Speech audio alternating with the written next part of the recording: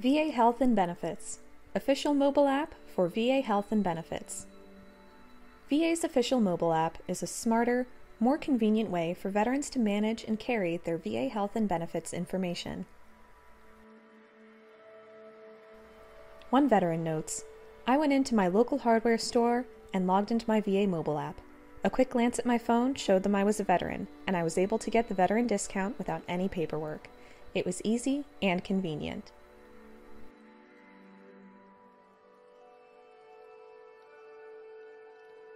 Download the app via the Apple Store at https://apple.co/3 lowercase b lowercase k 9 uppercase o lowercase l, or download the app via the Google Play Store at https://bit.ly/3 uppercase q 5 lowercase q 9 uppercase l 5.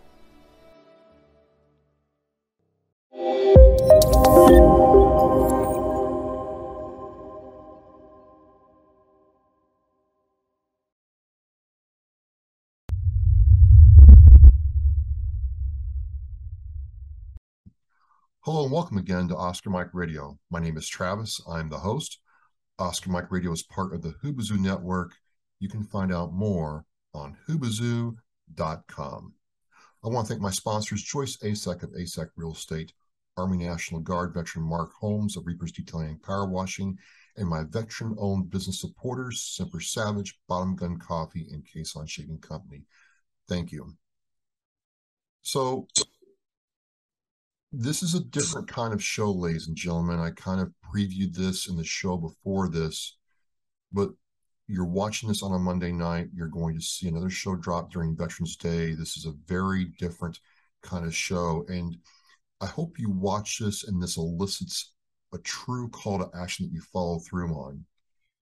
And, you know, I want to preface what I'm going to say is, this is an opportunity for you as a listener to pitch in on something and make change, and I hope that you follow us during this. I want to present military sexual trauma advocate Lindsay Knapp to Oscar Mike Radio. Lindsay, I am humbled and honored that you would give of your time to tell us the story of Denisha and talk with us. Thank you for coming on. Thank you so much for having me, Travis. It's a real honor to be here with you, and thanks for giving us this platform. So I kind of talked about this in the show that I did leading up to this, but just for the people who are seeing this, and we know that people have to see things multiple times before it starts really sinking in, start off first with, any kind of military career history you have, and then how you got into MST advocacy, please. Yeah, sure. So, I'm Lindsay Knapp. I'm the executive director of an organization called Combat Sexual Assault. I'm an attorney, and we provide legal services to service members and veterans who have been retaliated against for reporting their assault. I'm also an Army veteran. I got out of the Army in 2008. After I got out of the Army, I used the GI Bill to go to law school. And so while I was in law school, I went to law school at night at a North Carolina Central University in Durham, North Carolina. And I was working full time during the day as a victim advocate for the sexual harassment assault and response program for Special Operations Command during the day. So I was a full-time victim advocate going to law school at night, driving from Fayetteville to Durham, which is a 2-hour drive, 3 nights a week, to get my law degree so I did that for 4 years. I graduated on time. I passed the bar the first time out the gate, but I've been in the advocacy field for about the last 20 years. I started out at the collegiate level where I'm originally from outside of Chicago, so I went to Northern Illinois University, and I would train about 20,000 incoming freshmen each year on the risks of sexual violence on campus, and then the resources available to them. From there, I commissioned into the military as an officer. I was in the Signal Corps, so I like to say I earned my PowerPoint Ranger tab there. Um, um, but I've been advocating for service members and civilians for a very, very long time. And so when I was in service, there was no SHARP program, there was no SAPR program, there were no resources for military sexual trauma survivors. So essentially, as like the token female in my unit, I would handle those cases as they came in and try to help provide them resources and get them some kind of redress. All of those things that I was doing later became codified into the sexual assault response program that the military stood up shortly after I got out of service.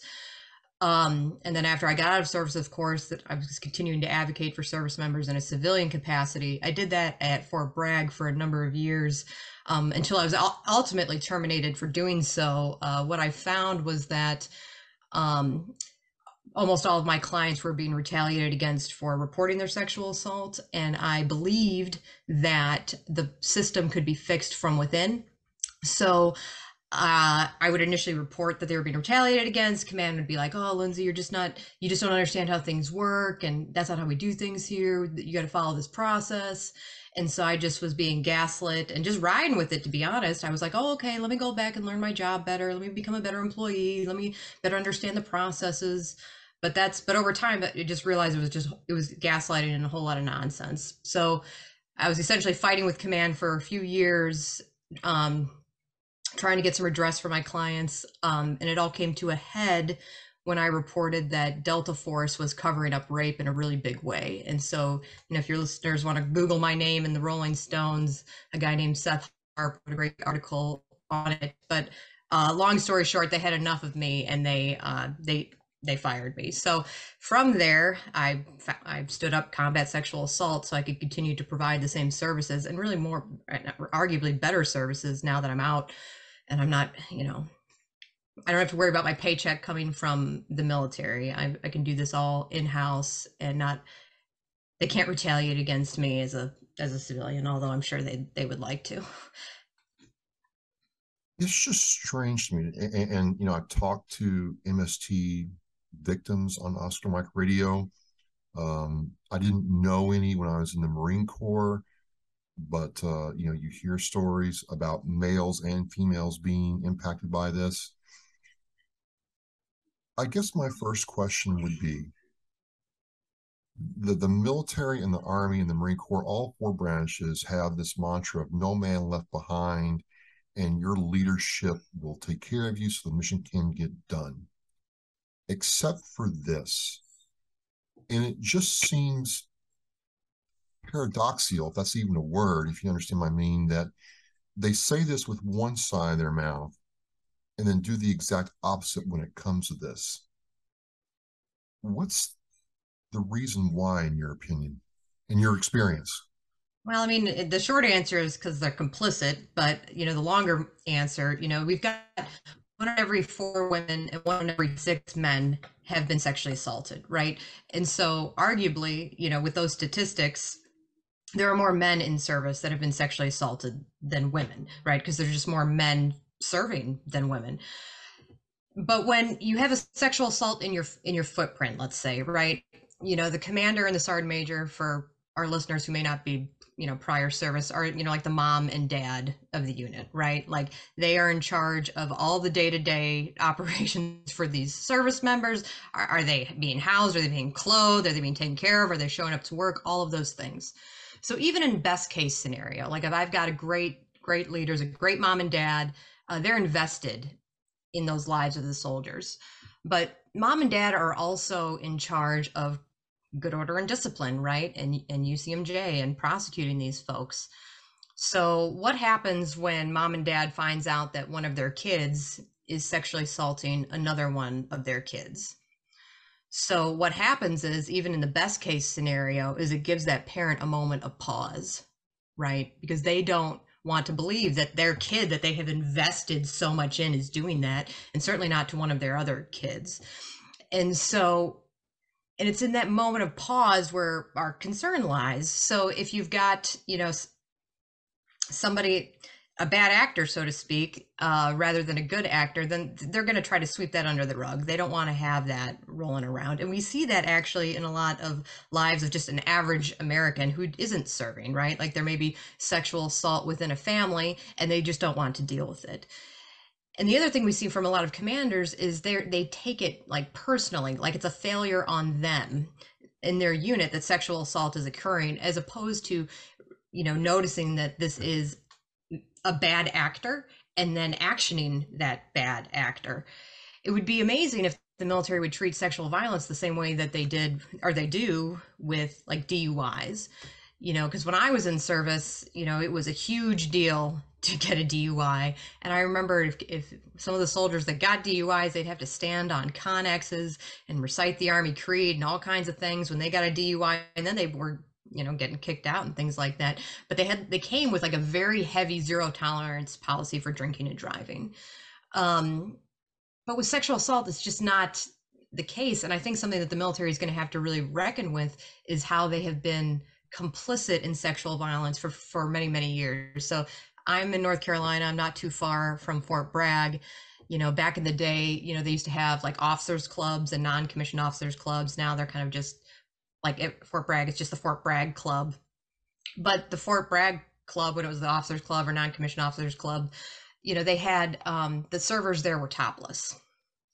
So when you're looking, and so when these topless women were serving on post, this was in the era that, let's say, General Milley was rolling up through Fort Bragg as maybe as first or second lieutenant. And so when you kind of see it in that light, like, okay, this is how this generation of leaders in our country now were treating women, back in their early days, it really comes as no surprise that a lot of these senior leaders kind of have a sense of entitlement, right? Like they're not terribly excited that women are serving beside them, and we're just not equal. And then our male counterparts, like they are also being sexually assaulted. But our male counterparts see how our female counterparts are being treated, and they know they don't even stand a chance. So, the barriers for a male to report sexual violence are completely different than the barriers our females face, but arguably they're just as bad, if not worse.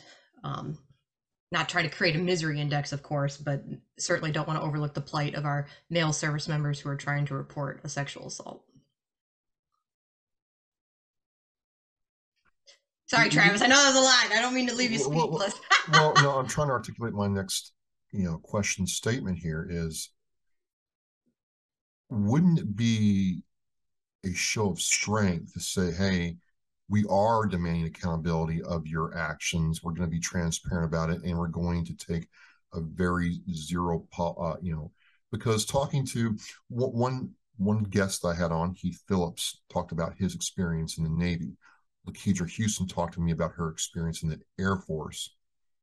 And the one thing that I want to ask you about is they both said that the act itself was hard enough, but they felt betrayed by their leadership, and that stuck with them worse than anything else. Do people that you've advocated for communicate that to you? Oh, that's all they communicate to me. And so even by like the Department of Defense's own numbers, the Department of Defense is even reporting that. So every year the reporting of sexual assault is going up. And so like just recently, I think it went up about 26% across service branches, which is a huge increase just in the last year or so. But like what the military will say is, this increase in reporting is a good sign. It means people are more comfortable reporting. But sadly, that's not the case, because DoD is also reporting that more and more service members are reporting that they've been retaliated against for reporting. So the retaliation numbers are on a sharp incline. When they first started counting this, it was like 50, 52, and now it's like 60, 64% of all service members who reported sexual assault are reporting retaliation. So, when the military comes out and says, okay, the increase in numbers is great, it's because people are more comfortable. That's just not the case, because if it were the case, we would see the numbers in retaliation plummeting, and that's not what we're seeing. And so I guess getting back maybe to your question, it just, I mean, I'm with you. It doesn't make sense why commanders wouldn't just immediately action it. That seems like the easiest solution to this problem. And that's why it's kind of like baffled so many advocates for so long, because we're like, you could just get rid of this E5 or E6, you know, or whatever the rank there, or officer, or whatever the rank of this perpetrator is, and just prosecute them to the fullest extent of the law. But the military just doesn't seem to have an appetite for that, and I argue that the appetite for that starts at is from the top, because as I'm kind of like, you know, going up the chain and reporting all of these inconsistencies, or how sexual assault is being swept under the rug, or how they're not believing survivors, I'm getting the most resistance from our most senior leaders. And if they just took an opportunity to hold even just a couple of these folks accountable, then that would have a sweeping impact across all branches of service. You know, like, you know, if I can, if a, it's, yeah, it's, Well, it's mind numbing to me, because it's actually not that hard. well, let's just take, when I first showed up to Yuma in my unit, First Lam, a couple pairs of NVGs went missing. Each night vision goggle cost about $2,000 a piece back then. And what happened was a gunnery sergeant took the hit for that, and he had to retire. Make no mistake, that sent a message to the entire base of what happened when gear was adrift, that one incident. And it's weird that we can get CID and NCIS all involved with a pair of missing night vision goggles, but lack the appetite for cases like Denisha. So that's a question for a different time I want to unpack with you, but bringing you into Denisha Montgomery now, Lakeisha reached out to me about this story.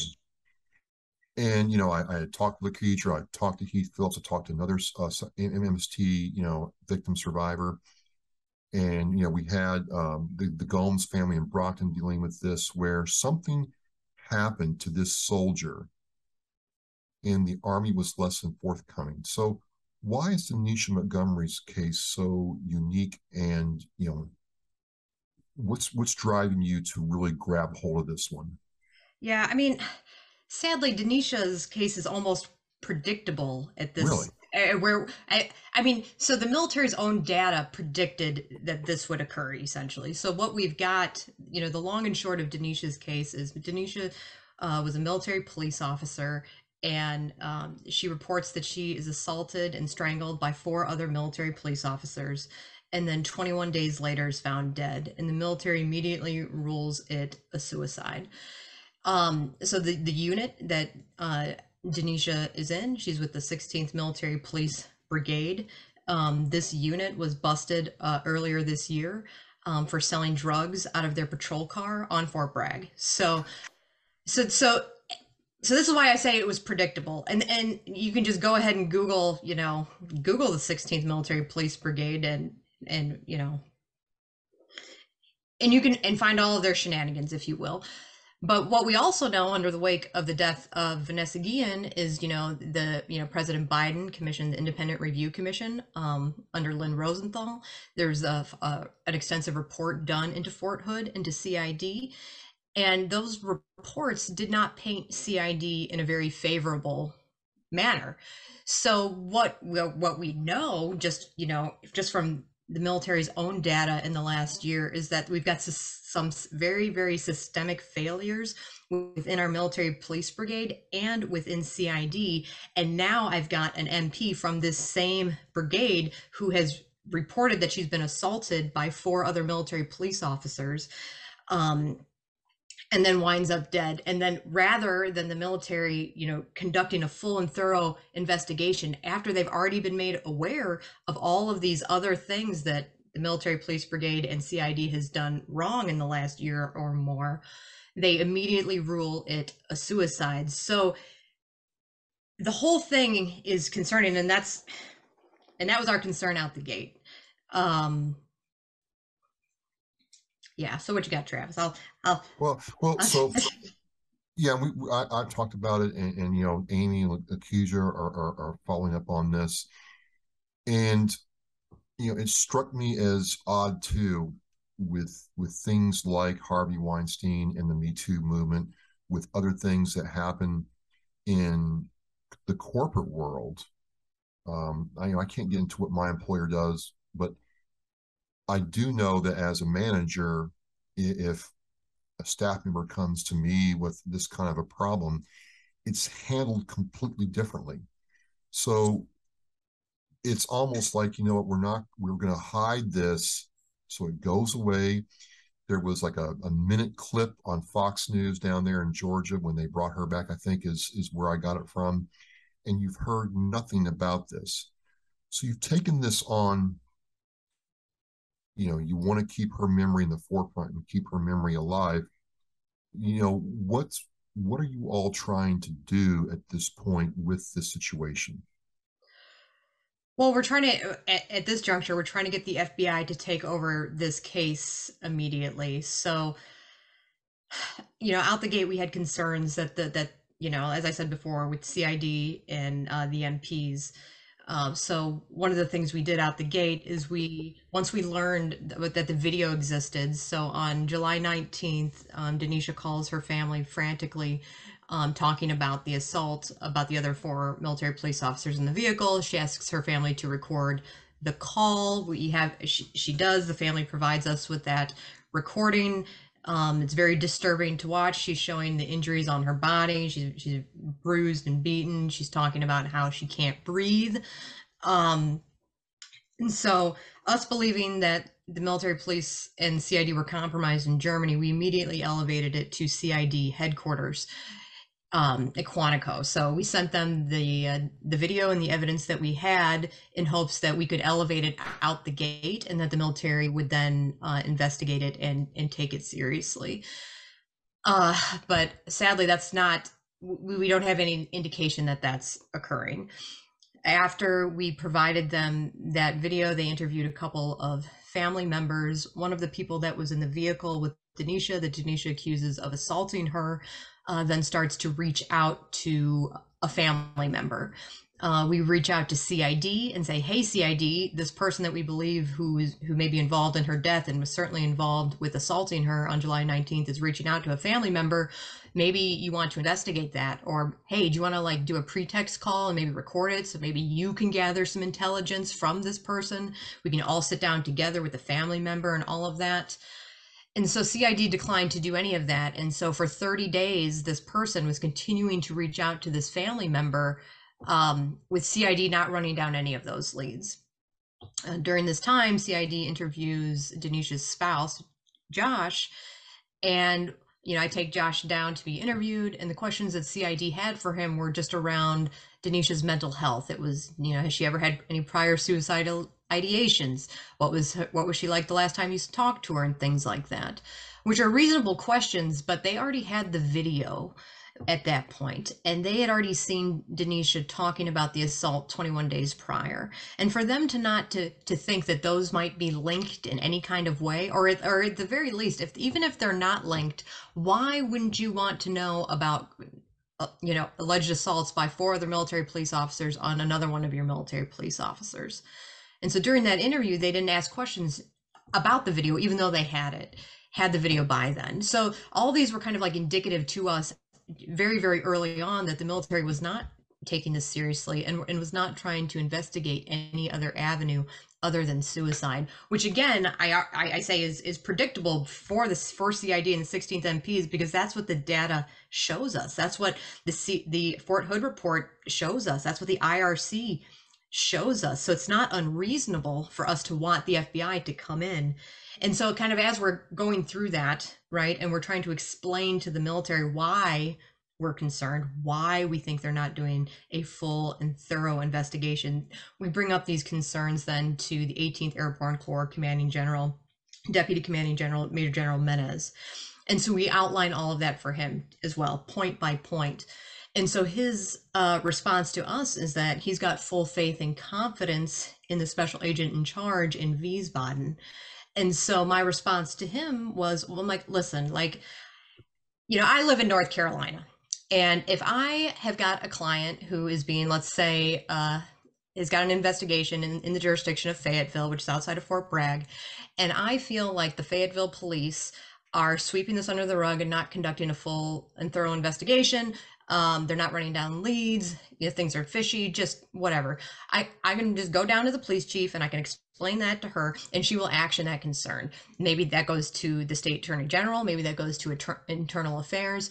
But there are mechanisms in the civilian justice system to ensure that these bad apples and perhaps bad cops or incompetent law enforcement officials or whatever the case may be is actioned, right? But in the military, there's no such process. And that's why the call for the FBI to take the case, because we just do not have, nobody is policing the police. And so if I've got a dead cop that was assaulted, who reports that she was assaulted by 4 other cops 21 days before she died, and I've got the same kind of military, police, and CID agents in the same kind of location doing the investigation, that should be extremely concerning to the American public, right? At the very least, it needs to be taken out of that AO, that area of operations, and maybe put somebody who's got much more experience in charge of that. And not to kind of keep beating this dead horse, if you will, but in Denisha's unit, for example, in her military police unit, her command sergeant major is an MP, but his last duty station was as the CID special agent in charge in Wiesbaden. So, another line Major General Menez is trying to feed to us is that, somehow that the MPs and the CID are separate organizations, but that's just not the case. They cross-pollinate, right? So MPs will work as on attachment orders at CID and vice versa. And, by way of example, the command sergeant major of Denisha's unit just came from CID in that same location. So here, as we're kind of going back to the lack of accountability in leadership, we're starting to see an incentive to why the military may not want to do a full and thorough investigation, because it's going to implicate more than just, let's say, these 4 other MPs that Denisha alleges assaulted her in the vehicle on July 19th. And that's not a narrative that they want to even address. Lindsay, last question I have for you in our time together, and certainly we'll be talking more as time goes on, is right now, what can our fellow Americans, service members, and veterans do to help you all? When I say you all, it is you, it is Lakedra, it is Amy, and the people who are surrounding you, their family, to help you all right now. What can we do? Right now, we're wanting them to just really help amplify our voice. So as much as they can share on social media what's going on with Denisha, that would be very, very helpful. Unfortunately, it's like we have to sell this action to get anything changed. So that's what they can do to start. We would also encourage them to reach out to their congressional leaders and ask them, what's going on and how are they assisting with this case. And then if they've still got some juice in their tank, they can come on to any of our websites and donate, so that way we can help fund this action even further. They can go on to our websites. They can also find a direct link to the GoFundMe page for the family. They can donate directly to the family. But what we really need is amplification. We need them to share social media posts. That we want everybody to be talking about Denisha and wanting to know what is going on, and get the FBI involved, so that we can learn what really happened to her. Well, Lindsay, this will air around Veterans Day, a month from now, and my promise to you is I will continue to share your posts, make posts, and I'm going to commit to writing every member of Congress and state representative from my state to do this. And I'm probably going to do it every month until I get a response back. Stephen Lynch is a supporter of veterans. I would like to get his input on this. So that is my promise to you all. Thank you so much. Thanks for having me on. Absolutely. I hope we can talk again soon. And I definitely want to have you back on as this case progresses. And thank you so much for sharing so openly about this. Mm-hmm. Thank you again. I want to thank you for joining me and watching Oscar Mike Radio. Now go to OscarMikeRadio.com and click shop to check out all the cool merchandise from Authentically American. All proceeds go to veteran service organizations. We are Mission in Flight.